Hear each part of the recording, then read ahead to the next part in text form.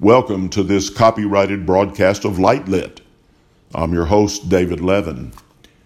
In this episode, I will be reading from the novel Demon Dust, Chapter 1. Clunk jingle, clunk jingle. The sounds made San Antonio police officer Paul Smith turn from the public intoxication citation he was writing to look at two men who had stepped into the streetlight's glow. They were dressed in traditional Mexican vaquero garb.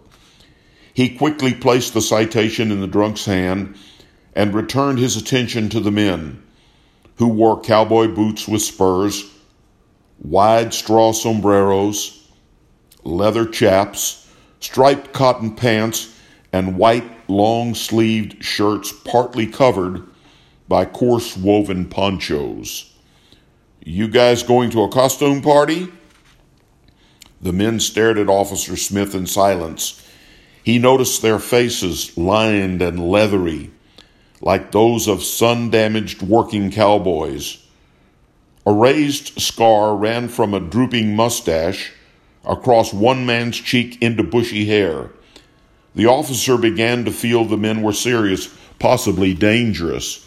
"Okay, keep your hands where I can see them. No funny business," he said with authority, trying to take control of the situation. The scarred man pushed his poncho aside, revealing two revolvers placed at angles in a wide leather belt adorned with spare cartridges. Officer Smith pulled his Glock 9mm and pointed it at the men. "Those guns better be fakes or you guys are going to jail for disorderly conduct." The man drew both pistols as Officer Smith fired two shots at him, with no obvious effect. Officer Smith swallowed and fired again, the pistol repeating directly into the pistolero. Officer Smith blinked and leaned toward the men. No poncho holes, no blood, no body recoil. The man's scar angled up as he pointed the long-barreled pistols at the policeman, filling the night air with 4 explosions.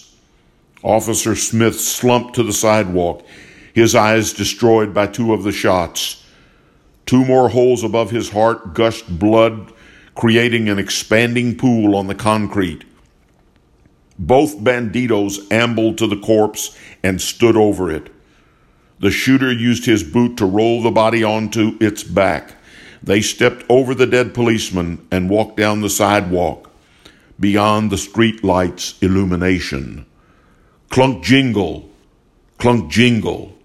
faded into the darkness.